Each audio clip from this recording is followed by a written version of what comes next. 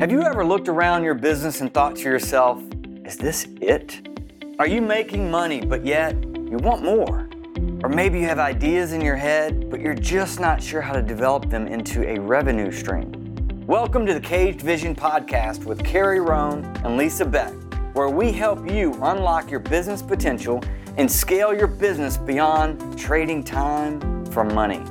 Each week, you'll hear ideas, interviews, and case studies of others who, like you, are subject matter experts and want more from their business. Let's do this.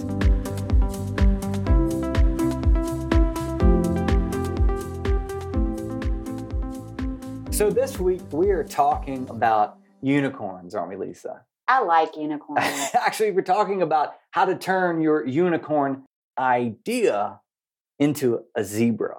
Can I do a rabbit hole? Can I chase a squirrel? Sure, yeah, go. I'm usually the person doing that. I know, so I'm going to be you today. So have you ever seen that YouTube video, How to Date a Unicorn? You know No, what I'm I have talking not. about? The hot, crazy matrix. Anyway, I've seen the Hot Crazy Matrix. That's it. Well, you know, the unicorn. If you find yourself a unicorn, yeah. you find yourself a unicorn, you need to keep the unicorn. That's what I always think about. Oh, when I thought hear he about the said run unicorn. because it's not real. Oh, because it's okay. Which is great. It's true, which kind of gets to the point. To the point, right? When you think about a business idea, who hasn't dreamt of a business idea? We all have. All the time. We've all done it. And we go down this path of, oh yeah, and we think that we need to make it so unique like a unicorn. It's got to be something no one's ever seen. And the problem with that is that when you start to figure out all the pieces that it would take to make it that unique, all of a sudden it becomes unrealistic, sort of like a unicorn. Sort of like a unicorn. So that's what we're talking about today. We're talking about how to take those ideas, those unicorn ideas, and turn them into something that's maybe a little bit still unique, like a zebra, maybe a little more functional than a zebra, because I don't know that a zebra has much function. Does it? Sure, a zebra has function. Can you ride a zebra? I mean, there's not really... Well, they did in Swiss Family Robinson. Okay. Any other use than for a movie? No. No. I don't think you can eat them. Can you eat them? I'm fairly confident that's like against some international... I think it's just not a good idea. Yeah, all right, yeah, I have no idea why zebras exist other than I think they're adorable. Do you like unicorns as well? Yeah, I kind of think unicorns are adorable too. Never mind. All right, we're moving on. Am I keeping you on track or are you keeping me on track today? Obviously I'm not keeping... Okay. Neither one of us are on track today. But we're about to get on track. But we're Here we go. about to get on track. Here we go. Let's do it. So we're going to turn a unicorn into a zebra. So tell me how we're going to do that. You know, the other day I was listening to a podcast. I know that's a shocker to many of you, but I was listening to a podcast, and it's actually a podcast called The Self-Made Man, a guy named Mike Dillard. He was interviewing a guy, and I'm not sure why the guy was on the program, but the guy was talking about all these ideas, kind of making something from nothing. And he said, you know, with the apartment boom and with everything that's kind of going on in the apartment demand, a lot of college towns, there aren't enough apartments. At the other side of an equation is as someone that wants to rent their home. And the problem that they might have with renting to a college student is because they might have concern that 3 different college students, 3 different agreements, are they going to bail? How do we do that? So they have a concern that they may not get paid. So his idea was, what if you could go and guarantee that homeowner, let's say, for example, that they wanted to rent the home, a 3-bedroom home for $1,500, that you say, I will guarantee you rent for $1,350. Wow. Okay. Right. And then you have the risk. You own all of the risk of making sure that they get paid. But then what you do is you turn around and you rent it out by room to college students, $750 at a time. So now you're a little bit like Uber in that you don't own the property, but you're brokering the transaction, and without owning the asset, your cost is $1,350 and your profit each month is $2,250. Then to offset that risk, you get a first and last month rent deposit. So if someone leaves, doubtful all of them would leave at the same time. So you get that first and last month rent deposit. And now you're sitting on, $4,500.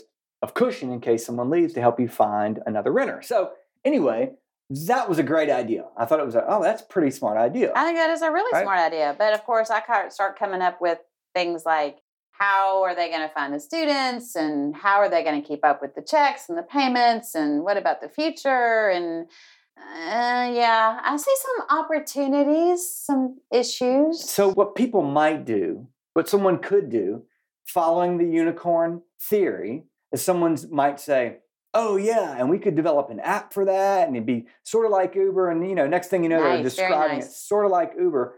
And it doesn't have to be that way. So let's take, for example, if you are an individual, if you're a single person and you want to start investing in real estate, this idea of splitting up bedrooms and guaranteeing payment may be too big of an idea for you. It may just be too much of a hurdle. But what if you were an organization that was already set up this way, maybe like a construction company, where this could actually turn into a benefit for you and solve an existing problem?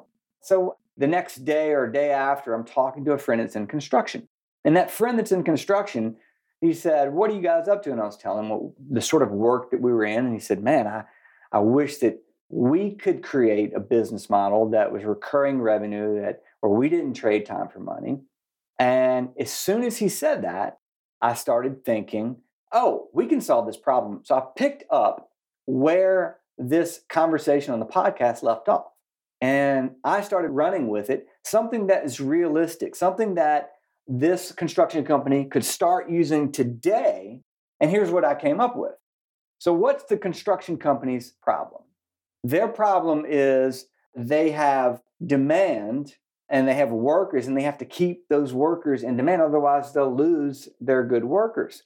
They also have a concern over downturn, right? When's the next downturn? So how are we going to... lumpy accounts receivable because the building market is lumpy. That's right. So how would you smooth that out? So I took this same concept, and let's say that you went into a college town where there was a certain area of town that was turning over, starting to be transitioned into a hot area. And there were a lot of people that maybe were elderly that were in these homes. What if you would go to those homeowners and say, hey, we'd like to write maybe a futures contract with you? People think, Lisa just made a face, by the way, kind of like, Yeah, I'm letting the listeners know that it was a... Well, because I'm thinking through that. I'm going, that's a great idea. But you know how people, there's a big reverse mortgage. No, that's exactly what came into my head was this is reverse mortgage in another, But what if they handled it different and said, we're going to write a futures contract on this home? So now you're locking down the value of the property. The owner still gets to stay there. But when that owner moves to, we're going to say, just moves to another location, maybe assisted living or a retirement home. So now you have siblings that have to do something with this home. More than likely, it's a bit dated. So what I would do if I was the construction company is go in this agreement, say, we will make upgrades to the home, right? And then for the value of those upgrades, we're going to take a portion of the increase in the value when and if it sells, right? So you're getting a built-in margin on that when it sells. But the owner would also have the option for the construction company to then rent these rooms out individually. Once the person moves on, or... Once the elderly person, we're not going to say moves on. Moves to a different location. This is not a strategy that depends on people dying. I said assisted living or nursing homes earlier. Moves out. So it goes along with the get hit by a truck or win the lottery. We're just going to say they win the lottery and they move somewhere else, right? So you have a home that's in pretty good demand because of where it sits. Take that home, take your workers that you need to keep busy, use them to remodel the home, get it freshened up, okay? Now you've got built-in equity for that work that you've done, right? And you put it in at cost. You earned equity at cost. You're going to sell it, and you're going to make it a profit on that. Or you could go to the homeowners, the siblings, let's say, and say, or we have an option where we have a rental program. We'll rent this program out. We'll guarantee you $1,500. Then you go and you create this same structure that we described before, but now you're a construction company and you're building in a recurring revenue model. And when you decide that that property's prime and ready to be built on, you still have a right to purchase on that. That is a great idea. So that's an idea of how you take a unicorn idea and turn it into a zebra, because it's a little bit different, right? Oh, definitely. That's sort of where this idea came about. The whole unicorn zebra idea? Because I think actually unicorns, this is a little known fact, unicorns create... You looked up facts about unicorns? I'm making it up. Okay. All right. Unicorns create cage division. Really? Yeah, here's why. Oh, I'm curious to hear this. Here's how. So when you start to get an idea and then you start to make it a unicorn idea, which is so unique that no one's ever seen it before, what happens is you stack up all the obstacles that you then have to overcome. And then they seem like they can't be overcome. And so you think it can't be done. And so then you have cage vision because you just are thwarted by... You dream about it. Yeah, but you don't ever do it. You've created a dream that's not realistic. Right. Right? And the unicorn's at fault. Yeah, it is at fault. See, they're not so friendly. No, obviously not. Just no. Did you know they have fangs?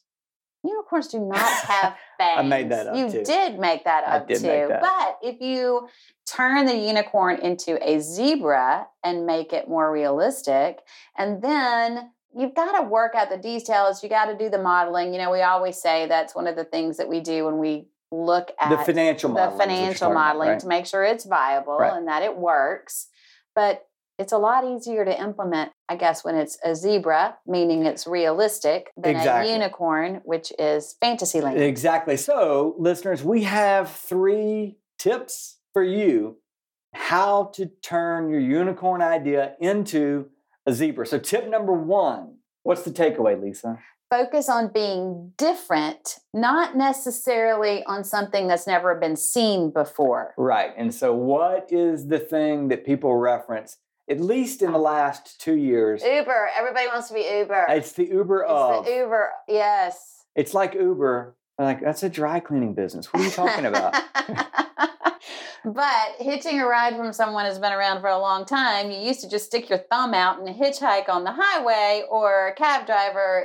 Uber just made it a different way to let someone know that's the you argument needed a ride. I made, right? So I would say the idea of hitching a ride with someone, which has you been just around said, for a long time. Uber did not create that. No. Your thumb created was the original hitch a ride. Yes. I wonder why they didn't think that you were just giving them a thumbs up.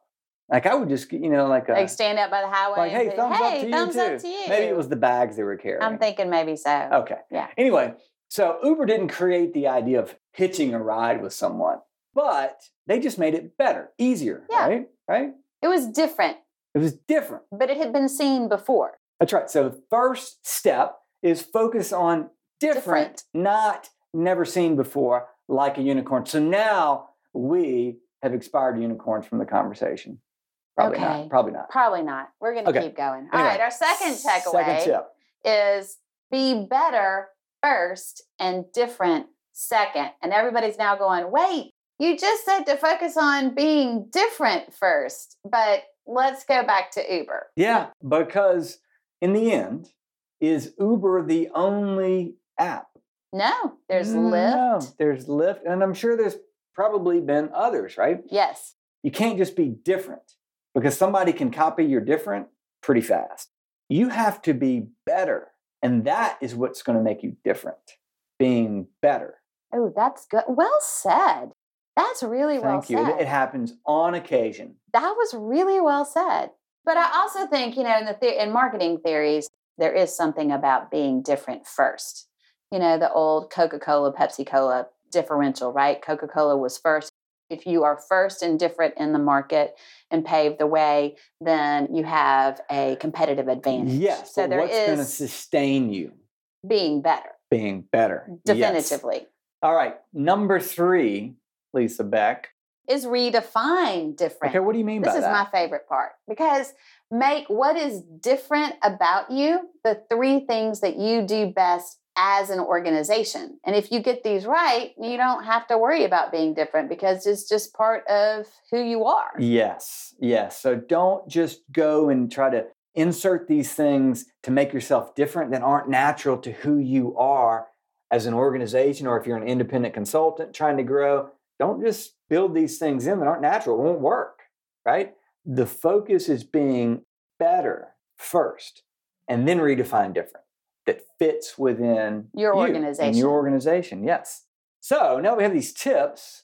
How do we go back to the unicorn idea? I said it had expired. You said it had expired, but no, it has not. Because I think we all have those unicorn ideas in our heads, right? How many times have you sat around with a friend or you're out drinking beer one night and you go, that's $1 million idea. Oh, yeah. Or even better.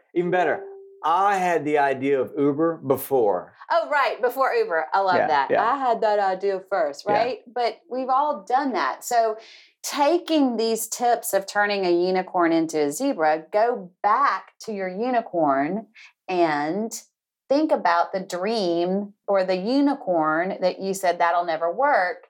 And then make a list of why did you think it wouldn't work? Yes. I heard the other day, shocker, on a podcast, the guy said that he thinks of things in ones and zeros. And I listened. That's okay. Great podcast. And what he said was, when he has an idea, he would say, how can I make this cost zero? And he would go and just find the way and find the answer that cost zero.